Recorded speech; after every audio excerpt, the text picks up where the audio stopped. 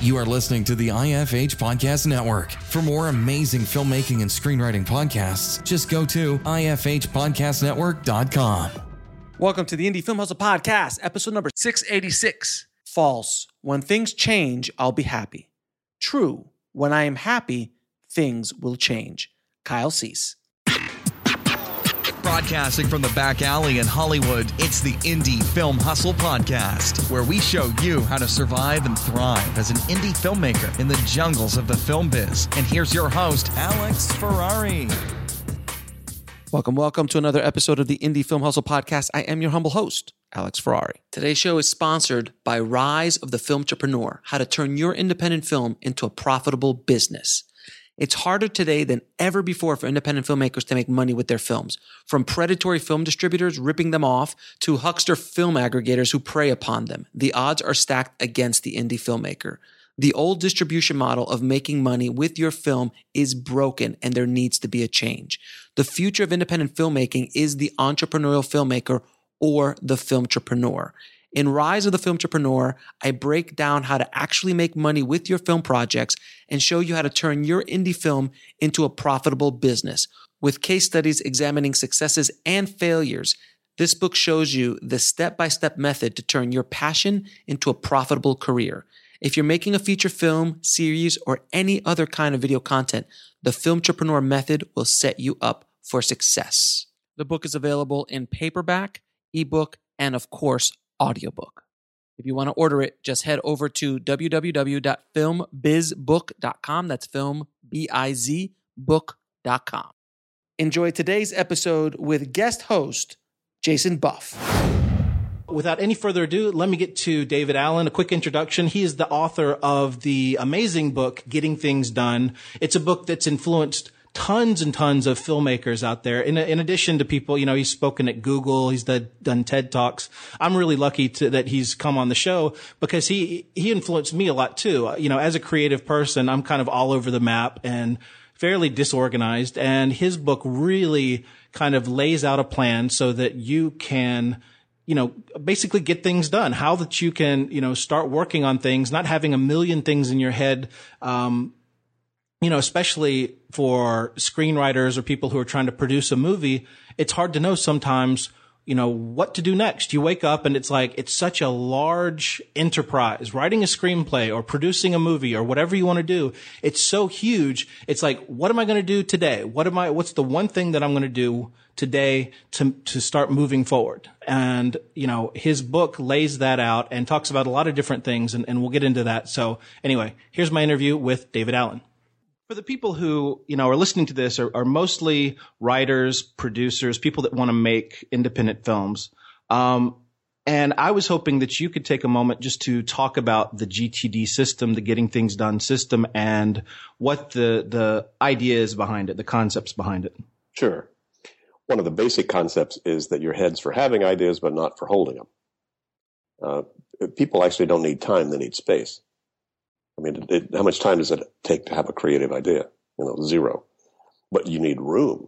So what the GTD system is really was over the years, it sort of unfolded as to what are the techniques that that allow you to actually clear your head, get stuff off your mind without necessarily having to finish them and still, be committed to them. So how do you manage all those agreements with yourself? In some external way, as opposed to having your head as an office. Your head's a crappy office, by the way. It's a crappy studio. It really is. I mean, if you have stuff in your head, there's a part of you that thinks you should be doing all of it all the time. Mm-hmm. So your head is consistently trying to multitask, which you can't do. That is, you can't focus, with focused attention on more than one thing at a time. But there's a part of your head that's trying to do that if your head's the only place that's holding stuff. So just like people keep calendars I say, well, why do you keep a calendar? Well, because my head can't do that. Well, why do you think your head can do everything else and not that? It's like, whoa, doesn't make much sense. If you don't want to track stuff out of your head, throw away your calendar. Don't be intellectually dishonest. So it's really about how do I externalize and objectify all of my work, and work in the broadest sense. Call anything you want to get done that ain't done yet. That's get cat food, as well as, submit a new business plan, as well as, produce the next movie. So all of those things just need to be externalized. That allows you to see the difference and actually, cognitively catch the difference and of weight between dog food or cat food and produced movie. In your head, believe it or not, they take up about the same amount of space. and either one will wake you up at 3 o'clock in the morning when you actually can't do anything about it. Your head is actually kind of a dumb terminal. And it really you'll be driven by latest and loudest by things in there. Right. So that's really all that's behind it. So, but there are very specific techniques. You can't just clear your head by meditating or drinking. I do both. I know. So I know, you can leave your head or numb it out, but it won't clear it. Right. So can you talk about some of the techniques that you recommend? Sure. I'll give you the 20-second version. Okay. So whoever's listening to this, hang on. Ready? Capture any potentially meaningful thing on your mind in some trusted place that you then clarify exactly what that thing means sooner than later in terms of whether it's actionable, and if so, what you're going to do about it, and the next action and the outcome you're committed to. Then step back and review those things in appropriate categories so that some part of you is constantly maintaining an inventory of your gestalt of all of your different commitments and all the different horizons. Then trust your heart or your gut or see your pants or your spirit or whatever you trust to make a good intuitive judgment call moment to moment about what you do. Mm-hmm. That's it. Okay. But that'll take you 2 years to build that as a habit. Yeah, that was a very quick explanation. Even if you understand it. It's easy to understand. It takes 2 minutes to understand the model. It takes about 2 days if you actually were going to implement it, like literally empty everything out of your head and go through and make next action decisions about them and create an organizational structure, that holds all that. And then about 2 years to make that habitual so that you'd feel uncomfortable if you weren't doing it. Right. So you talk a lot about taking notes. I mean, what in a typical day do you just how do you organize all those things that are going on in your life? Or how should people try to do that, to get it out of their head? Yeah, capturing stuff is very different than organizing. So I've got Notepad right on my desk right now. It has a phone number on it. I tried to call and nobody answered, or it was busy, but I got to call them again because I'm going to make an appointment about my eyes. So it's just on that Notepad. If I don't finish that call, that Notepad, by the way, will get torn off that page and thrown into my in basket. In which case, then later on, sooner than later, I will drive all that to empty by deciding, okay, where does that go? Where do I park a reminder about that I need to do? So capturing happens all day long, just at any point in time. I carry a little notepad around in my pocket. Right. And, it's a great little app called Brain Toss that I can just pop up my iPhone and talk into it, and it'll show up right into my email as a sound file, as well as, text about it. Right. Any of those things work. But, I want to have the freedom to have a thought, but not have to decide exactly what to do about it yet. That actually allows and frees up my creative thinking process. I throw away probably half or 3/4 of my notes. But when I have them, I'm not sure what they mean yet, but they might mean something significant. And so I don't want to lose any of those. But then I need to loop back around from another part of my brain and then assess that stuff and get executive about it. Call, okay, David, what are you going to do about that, if anything? What does that mean? Is that a restaurant you really want to track? Or is that a phone number that you need to put in your telephone and address? Is that something you still need to do about that? And those are the clarifying questions you need to ask yourself to decide what this stuff really means. So step 1 is to capture. Step 2 is to clarify. Step 3 is then to organize the results of that thinking and that decision making. Okay. That's how you get your kitchen under control, by the way. No, it is. You walk in, it looks like, a tornado hit it. You go, oh my God, I got guests coming over. First thing you do is you recognize what's not on cruise control. You capture, you identify stuff that you probably need to decide and do something about. Number 2 is you need to clarify, is that still good food goes in the fridge? Is that trash that goes away? Is that dirty dish or is that a clean one? And then you organize those. You put spices where spices go. You put dirty dishes where dirty dishes go. You put trash where trash goes. We'll be right back after a word from our sponsor. And now back to the show. Big duh. But that's what you need to do with every email, with every thought, with every creative thing that pops into your head if you want to get it under control and not have it run you. Right. Yeah, that's a huge thing, especially when it comes to, screenwriting. And most of the writers I know, and I'm also a writer, but we're constantly with notebooks because you have these ideas, and if they're gone, they sometimes you're just like, what was I had this amazing idea and now it's gone, and so we've gotten in the habit of taking notes.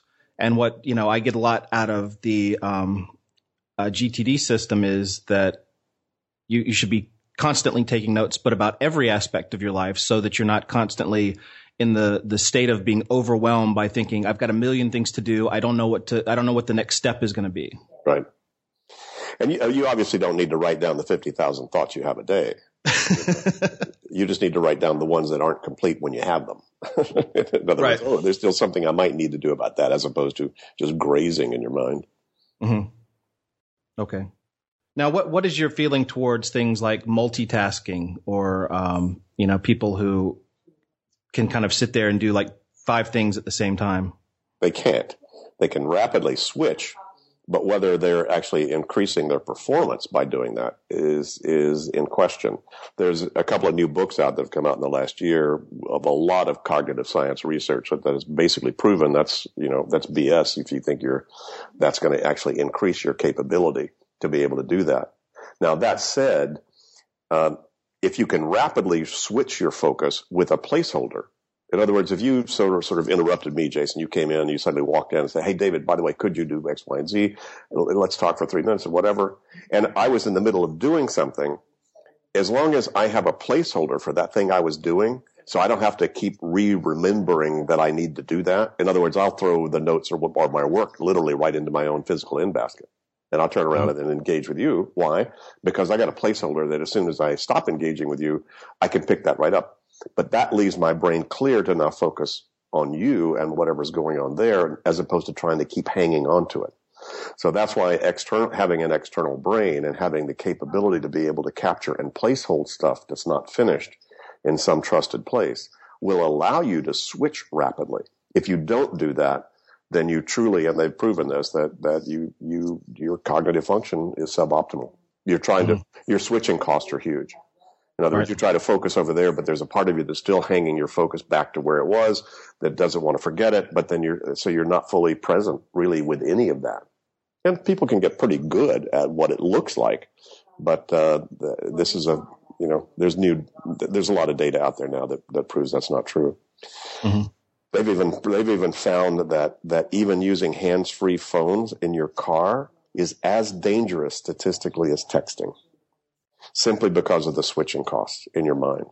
Uh-huh.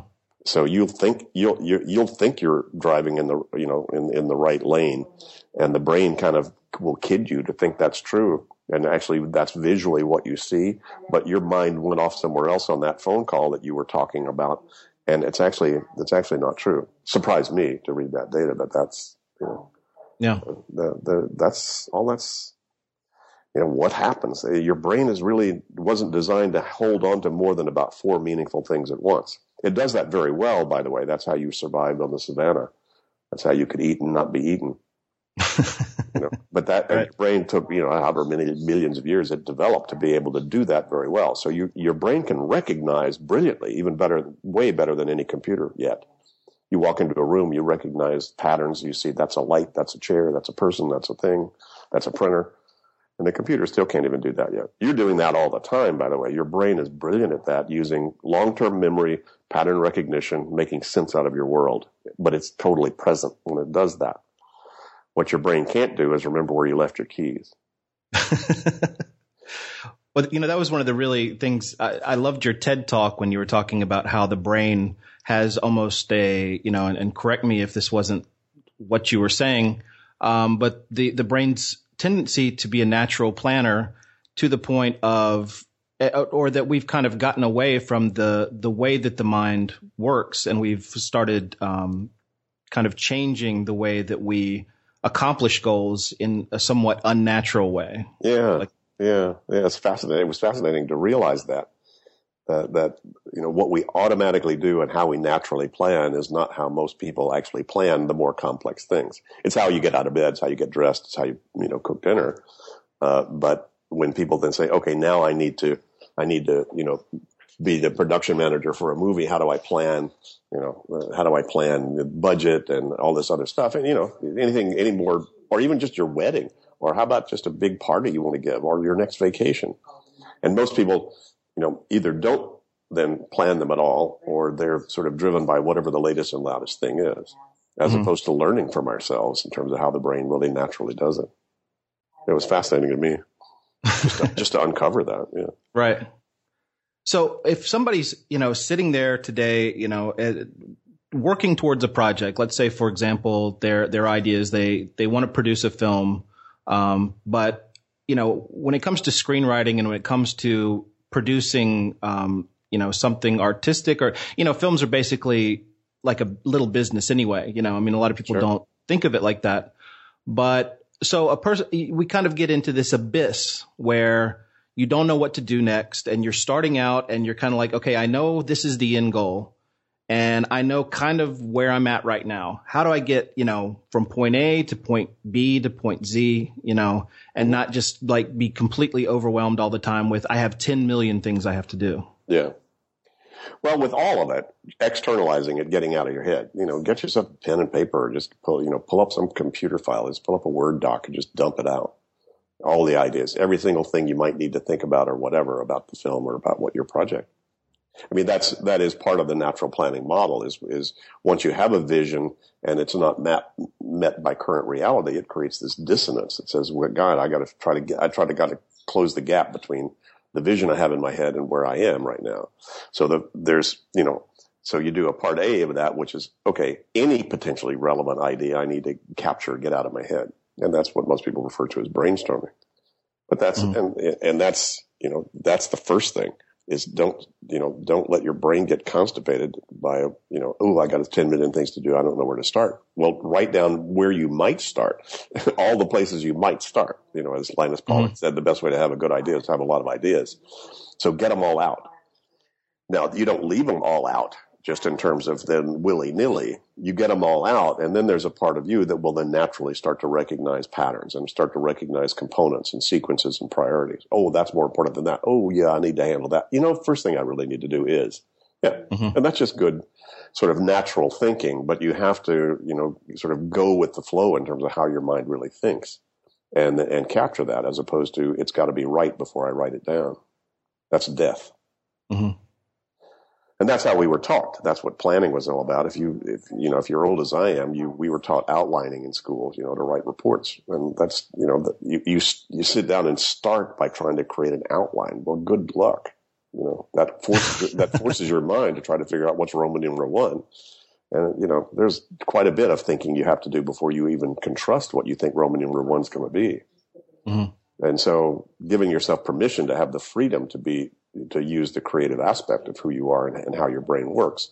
I think that's, it's our educational system that sort of constipated all that. But there is a way you can really make all that work. Come on, some of my biggest champions were the Simpson writers.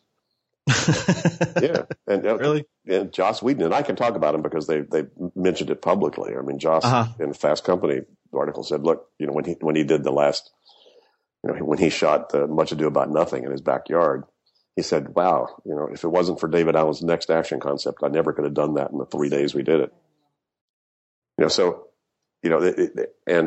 Howard Stern's a huge fan of mine. Really changed his life. He would tell you that. He's spoken about it on, on the air for months. Right. Once he sort of got coached with our model. Just really freed up, because what it does is it frees up space for these guys. Uh-huh. That's what the creative people want. It actually frees up space for anybody, but and what you do with that space is up to you. If you're a rock musician, you'll use space to get more music ideas and to make sure you finish the songs instead of just start them.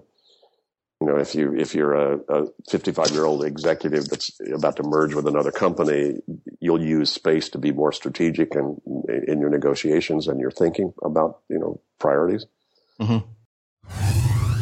We'll be right back after a word from our sponsor.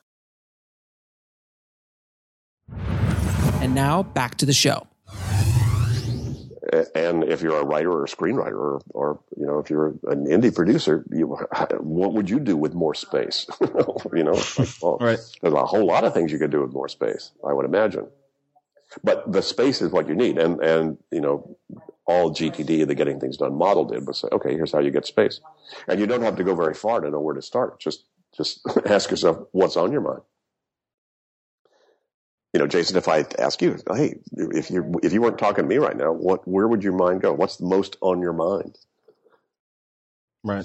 Yeah. And whatever you answer is very probably going to be something that's hung up, and you're the bottleneck. The reason it's on your mind is because there's some decision about it you haven't made, or you haven't parked the results of that thinking in some place you trust. Right.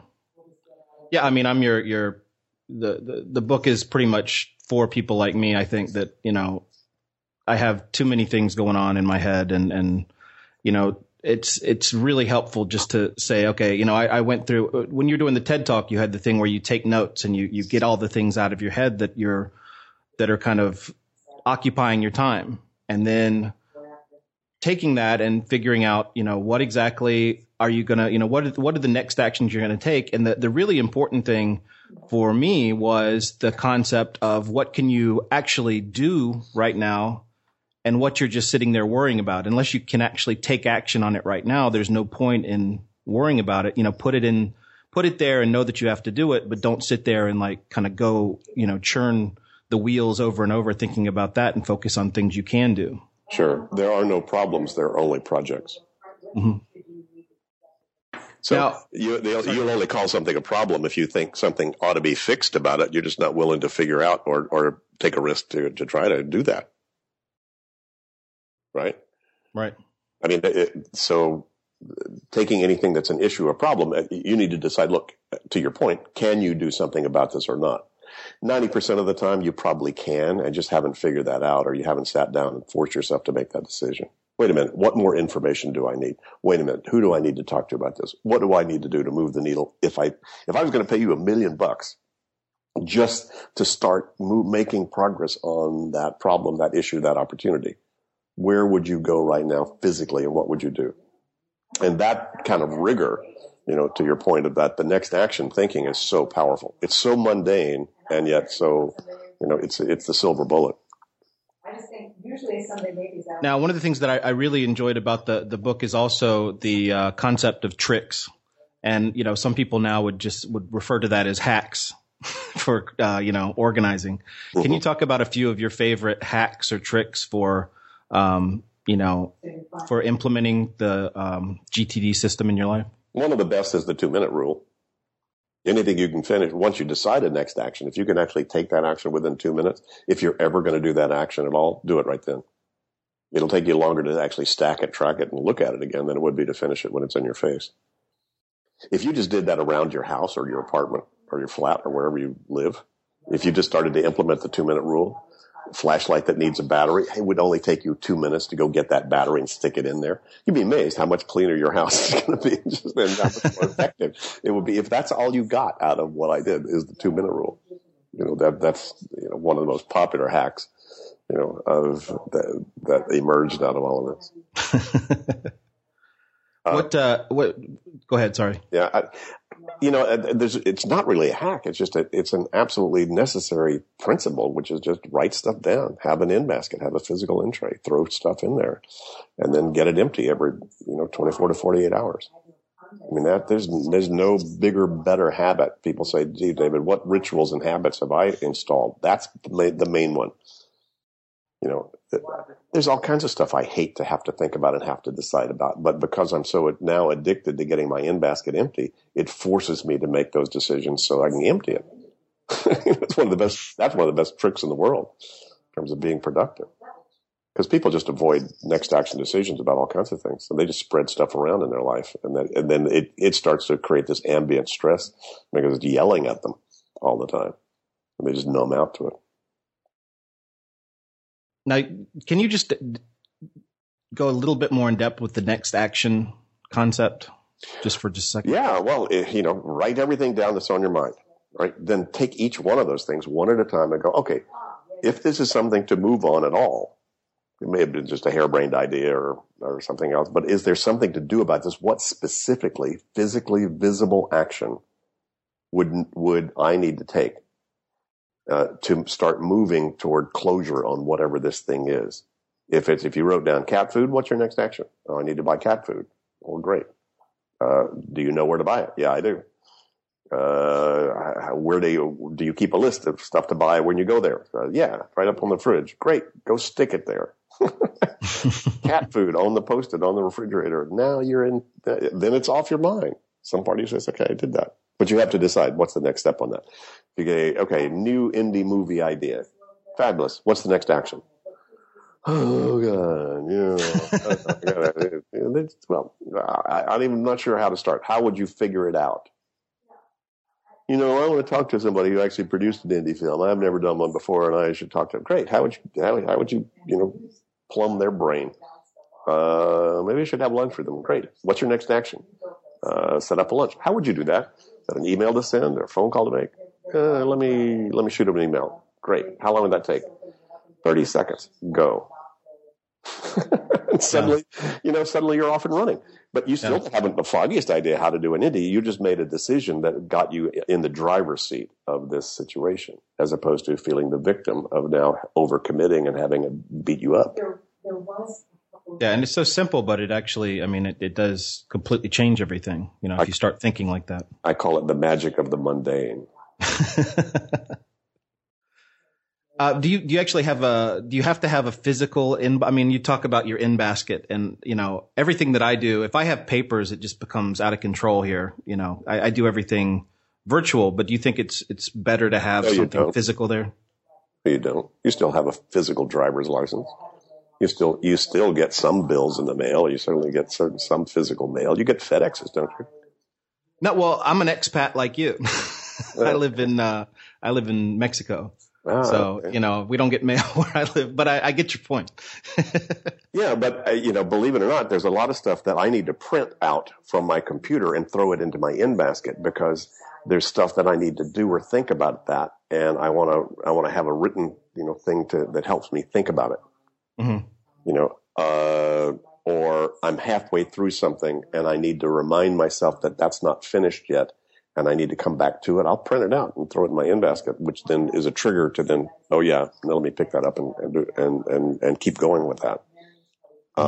It's certainly a lot less paper now than there was, 20, 30 years ago for sure. Right. But even so, where do you throw you get flashlights that get dead batteries. I throw those in my in basket if I don't have the batteries, in anything. And if you take any kind of notes when you're on the run, what do you do if you're doing any kind of creative writing by hand? What do you do with those notes? And if you're taking notes on a phone call, right? You ever do that? Yeah. Yeah. What do you do with those notes? Well, I just usually I just use Evernote, so I type faster than I write. But I've also got a notebook. Whenever I go to a store, I just buy like 5 or 6 notebooks and just have it there, because you'll be able to jot stuff down. Well, if I were to sit down next to you, desk side, Jason, I'd say, do you still have any of those notebooks? Probably not. Well, that's fine. It means you've processed them. That'd be my point. If you still had them lying around because there was still stuff in there that you hadn't decided what it meant, and it was still potentially pulling on you to make a decision about it, that's unhealthy. Spiral notebooks are dangerous, because of that. I use a spiral notebook, but I use one that's perfed, so I tear it off so it stays empty. Yeah. But the stuff I tear off goes into my in basket if I can't finish it in that moment. So I still need a physical in basket. If you can get by without one, hey, there's no right or wrong about any of this. It just says, okay, got anything in your head? And if you do, there's because of something you have not captured somewhere. Now, when you say you've got it in your head, like subconscious thought, I was wondering how you feel about, is subconscious thought. We'll be right back after a word from our sponsor. And now back to the show. How is that affecting you? I mean, are the things that are in your head, like, if you've got like 20 things that you're kind of like organizing, trying to keep track of, are you conscious that you're doing that? Or is that something that you're just kind of doing and it's affecting, just your mental, alertness or being able to be present? I'm not sure exactly. I mean, obviously, if it's unconscious, you're not conscious of it. I'm not aware of it. Right. Yeah. So, but essentially what I do, because I've externalized all of these commitments, then it frees me up to just trust my intuitive judgments. And that intuitive judgment is being matured and constantly. I'm thinking all the time. I'm constantly reassessing what should I do? Where's the thing? What do I feel, like I need to put my energy and focus right now? That my system doesn't get rid of that. It frees you up to do that. Frees you up to be making good intuitive choices instead of just being driven by the latest and loudest and then whoops and hoping, So you want to move from hope to trust, basically, in terms of your judgment about what you're doing. But I'm constantly thinking, what should I do now? Where's the optimal place for me? Should I take a nap? Should I have a beer? Should I go hang out with my dog? Do I need to take a walk? Should I be, cranking on this, slide deck that I need to upgrade right now? So, I don't know if it's your unconscious. I think you don't have to go very far just to start to pay attention to what has your attention. And what do you then need to do to take that pressure off your head?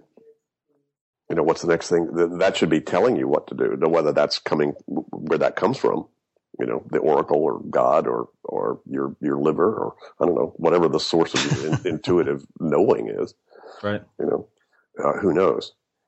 So this is not about, sort of structuring your life in some way. As a matter of fact, a lot of people are uncomfortable with how unstructured getting things done is, because they want to feel more confidence that they really nailed it all down and can tack it all down and nothing's going to move, and come out from under them. Good luck. Well, that was what I was going to ask you about, that you talk about the false sense of control that you get from, having everything in your head. And there is that aspect of control that, that's encounter that resistance that people are just like, oh, I don't want to stop having all this. I don't want to put it on a piece of paper because that might mean that something might happen to it, or it might, you'll might not happen. It'll make you feel more out of control about how out of control you really are.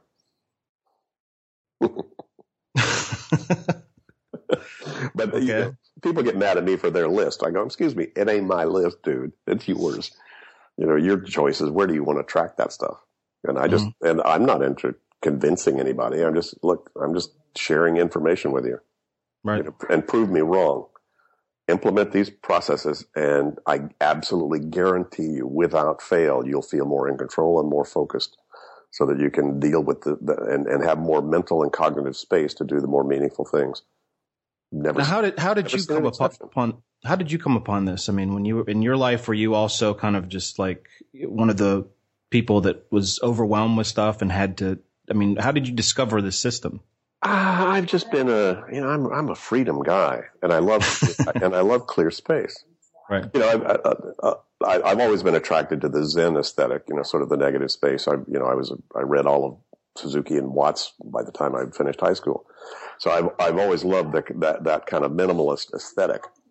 But then, when I got into sort of the personal growth game and, how do you grow yourselves and how do you find enlightenment and all that good stuff, this is California in the 60s and 70s. And discovered that actually there are things you can actually learn to do that actually give you more of a sense of personal freedom and more of a sense of space. And a whole lot of that had to do with your agreements. That was a big aha in the personal growth movement, which was, how do you manage your agreements and what's the price you pay if you break an agreement? Now, what do you mean by agreements? Well, if you just the compromises you make? Yeah, no, the agreements you make. Hey, David, let's meet at, let's do this podcast on, this date at this time. Mm-hmm. That's an agreement. And I say, yeah, I just made an agreement. Okay. So an agreement just says any commitment you've got to do something, and all agreements are with yourself. Many of them involve other people, but they're all with yourself. You've agreed with yourself you're going to do that. You tell yourself, I need cat food. You just made an agreement. Oh yeah, I just agreed with myself that yes, I'm going to get cat food somehow in some way. So understanding that when you keep an agreement, it feels fabulous, improves your self-confidence. If you break an agreement, it will undermine your self-confidence automatically. It's an automatic price you pay. You disintegrate trust. If you didn't show up, there are people I love dearly, but I don't trust further than I can throw them to show up when they're going to tell me they're going to show up. Just based upon that. There's nothing wrong. I don't judge that. That's just data. But I don't trust them. I don't trust them they tell me something. I doubt that they're going to do it and shouldn't and organize my life accordingly. But all of these agreements with yourself, what happens then, if a broken agreement automatically creates stress. So all those things you've told yourself to do, and most people have between 30 and 100 projects and between 150 and 200 next actions if they actually sat down and truly inventoried their commitment, personally and professionally, of all the things they think they should do and told themselves they need to do. So if you want to get rid of the stress of broken agreements, either don't make the agreement, throw the list away, say, I'll live spontaneously, good luck. Or complete the agreement, go finish it all. Of course, if you went and finished everything on your list in 2 to 3 days, you'd have a bigger list because you get so excited having done all that, you'll take on bigger, more incomplete stuff. But the real key is can I renegotiate those agreements? See, if you said, hey, David, let's do this podcast here, and then I came back and said, I agreed to that before, but something came up really, really critical that I have to handle. Can we do it another time? And you go, yeah. Then I renegotiated the agreement. I don't have a broken agreement. Mm-hmm. But you can't renegotiate agreements with yourself you can't remember you made. That's, again, why keeping track of all of this stuff so that you can look at it and go, no, I'm just going to do this podcast with Jason right now. That's the best thing to be doing. But the only reason I can be present talking to you right now is because not long ago I looked at everything else that I might, would, could, should, ought to do and said, you're it. But I can't do that in my head. I could remember about 4 things, and that's about it. Everything else just becomes this huge jumble and jungle. But once I've got them out and have all these decisions made about the actions, and just all I have to do is glance at those action lists and look at my calendar. It doesn't take me very long, and just feel comfortable that this is it. Nothing. I'm not missing anything. Now, I may have made a mistake. Maybe talking to you is the wrong thing to do. I'll find out. Live and learn. But at least I'm confident that this is the next mistake I want to make. That makes sense? Yeah, definitely. Now, you mentioned Howard Stern, and I know Howard Stern's a really big into transcendental meditation, and a lot of this seems to be influenced by Eastern thought. Is that something? Eastern thought just came up with the same thoughts I did. They all read your book. They might have. Who knows? But I mean, just the concept of, meditating and emptying your mind in that way and being present. And you even mentioned in your book the mind like water concept. Yeah, well, I had, several years in the martial arts. I got a black belt many years ago in karate.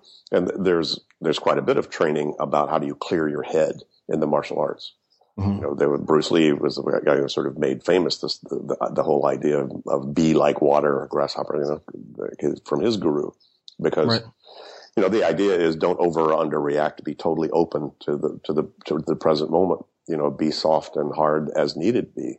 Don't over or underreact, and that's the idea, is that you don't want to take one meeting into the next. You don't want to take home to work. You want to be able to be present. Really, the whole idea of GTD is about being present. That's your optimal productive state, whether that's the best way to hit a golf ball or tuck your kids into bed at night, or make spaghetti. You just want to be there when you're doing it, as opposed to having your cognitive function split. So that's, in a way, this is just a mechanical process. It's not something to believe. It's not some cult. Look, the brain sciences have now validated all of this. I took me 35 years of learning it on the street and spending thousands of hours with some of the best and brightest and sharpest people on the planet and busiest, and watching what happened when they started to implement this and how much it changed their life and their work, without exception. So that's why I wrote the book. I said, well, I guess I better write the manual now. Now, what are there any books you can, aside from your own book, are there any the books that were out there that influenced you and you could recommend as well, or any resources out there that people could look There were a lot of them over the years. We'll be right back after a word from our sponsor. And now back to the show.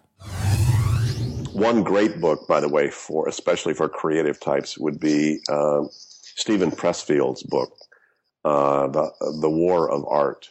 Oh, yeah. Yeah, that's a great one. Fabulous book. And that's one. And the two I mentioned, by the way, if anybody's interested in the cognitive science stuff, I mean, it really is quite fascinating. And two have shown up in the last few months. One's called The Organized Mind by Dan Levitin, Levitin. He's head of cognitive science research at McGill University in Quebec, or wherever in Canada that is. And a Belgian named Theo Compernole, Compernole, has just written a book called Brain Chains, 2 words, like chains around your brain, brain chains. Okay. And, he was a child psychiatrist and then an MD, and then got into cognitive science. And now he's doing quite a bit of executive coaching in terms of stress management, simply because he became fascinated with this whole idea of the brain as a tool. And he's aggregated 600 different studies from the cognitive science field and world in the last decade or so, and kind of reads the riot act to everybody about multitasking and what the digital world and social media and so forth are the addiction that's making so easy for people to get invested in and engaged in, that's then stopping a lot of other, real cool stuff like real conversations and real relationships.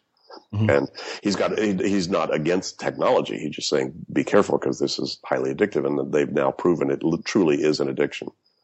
That if your social media, even just having your smartphone in your pocket, wondering who's texting you, creates a dopamine rush. So you literally are getting the same kinds of things that you do with an opium, or heroin smack. Right. Well, it seems like, the older I get, the more I realize that my life is determined by the little things that give me a little dopamine rush, like the career that you choose and the people that you are around and all the little things, even the color of paint that you choose in your house or whatever. It's like everything is determined by that little rush you get from it. There's nothing wrong with that. I mean, exercise does that, so you can't fault exercise. Right. Rush. It's just which are the healthier dopamine rushes. What do you want to get addicted to? You want to get addicted to working out, or you want to get addicted to, amphetamines? Right. I also like the idea of, you were talking about how you want to write stuff down because your future self is not going to be in the same state of mind that you're in. And always, you always need to be somewhat aware of, how your brain changes from maybe one time of day to another time of day, or how you're in a certain kind of state of mind where you're being very creative and coming up with ideas, and appreciate the fact that maybe later on in the day or maybe whenever that's going to kind of disappear. Exactly. And you're leaving kind of like future notes. You're like, note to future self, because it's funny. I had a friend who would go out and drink a lot, and he would always leave himself voice messages. And he would wake up the next day and be like, okay, what's going on? And he'd be like, dear future Mike, this is what's happening smart. Today. That's smart. Well, come on. I think it's the really intelligent people that realize they're only inspired and you're only inspired and brilliant, at very random moments in your life. Mm-hmm.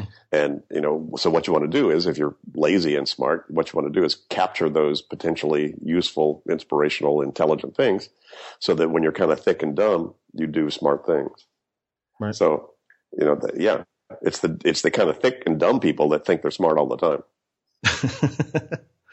Yeah, well, the strange thing is that when you are inspired and have an inspired thought, that place that we seem to operate from, there has no sense of space and time. You're in your zone. So it's not kind of that consciousness is not so aware of history or future. It thinks you'll be inspired and smart all the time. So it was intelligent of your friend to realize, hey, when I'm inspired, the future me may not be so inspired. So I better grab that and throw it at him. Yeah. I'm always surprised if I go back and look at my notes. Sometimes I came up with I write every day. I write in the morning, and that's like when I'm focused, coffee's going and everything. And I always shock, I go back sometimes and I'm like, yeah, I remember everything that I wrote down. And I'll go back and see those notes, and it's like, oh, wow, that was a really great idea. But I just, for whatever reason, it wasn't there anymore. My ability to recall it just had gone away. So I want to wrap it up because I know you have things to do. Can you, just talking to people who are out there, in our audience, it's filmmakers and screenwriters and people who are working on projects. Can you, what do you think is a good idea for them to start doing? What can they do today to really start moving forward and not being frustrated and getting their projects, on the road to being, completed? Well, come on. I would be remiss in not saying, get my new version of Getting Things Done book and read it if you haven't yet. Truly, it is the manual for all of that, and it will be pretty evergreen for lots of years to come in terms of what we've uncovered and what we've discovered about it. So that's essentially a great resource. That is a way to start. But quite frankly, it just make sure you've got some. You might want to take a few hours at some point if you can carve that out of your life. And say, okay, I'm going to do this dumb thing called sit down and write down every single thing that's on my mind. Anything about anything. Little things, big things, personal things, professional things, creative things, anything, and truly keep going. Most people can do that in about an hour or two. At least you can get most of it. And then, go through each one of those and say, okay, what is exactly my next action on this? What's my next action on that?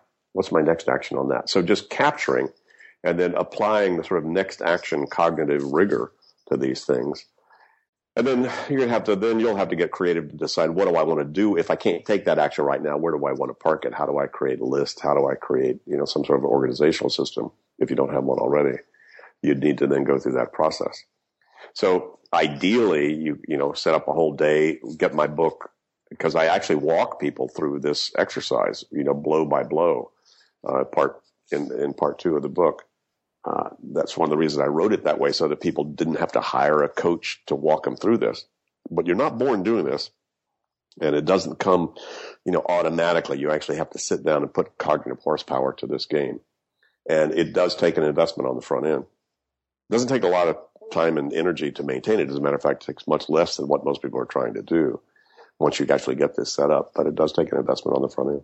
Well, David, I really appreciate it. Thank you so much for coming on the show. It's a pleasure to have you here with us today. Hey, it was fun, Jason. This was great. I want to thank Jason so much for doing such an amazing job with this episode. If you want to get links to anything we spoke about in this episode, head over to the show notes at indiefilmhustle.com/686. And if you haven't already, please head over to filmmakingpodcast.com, subscribe, and leave a good review for the show. It really helps us out a lot, guys. Thank you again so much for listening, guys. As always, keep that hustle going. Keep that dream alive. Stay safe out there, and I'll talk to you soon. Thanks for listening to the Indie Film Hustle podcast at indiefilmhustle.com. That's INDIEFILMHUSTLE.com.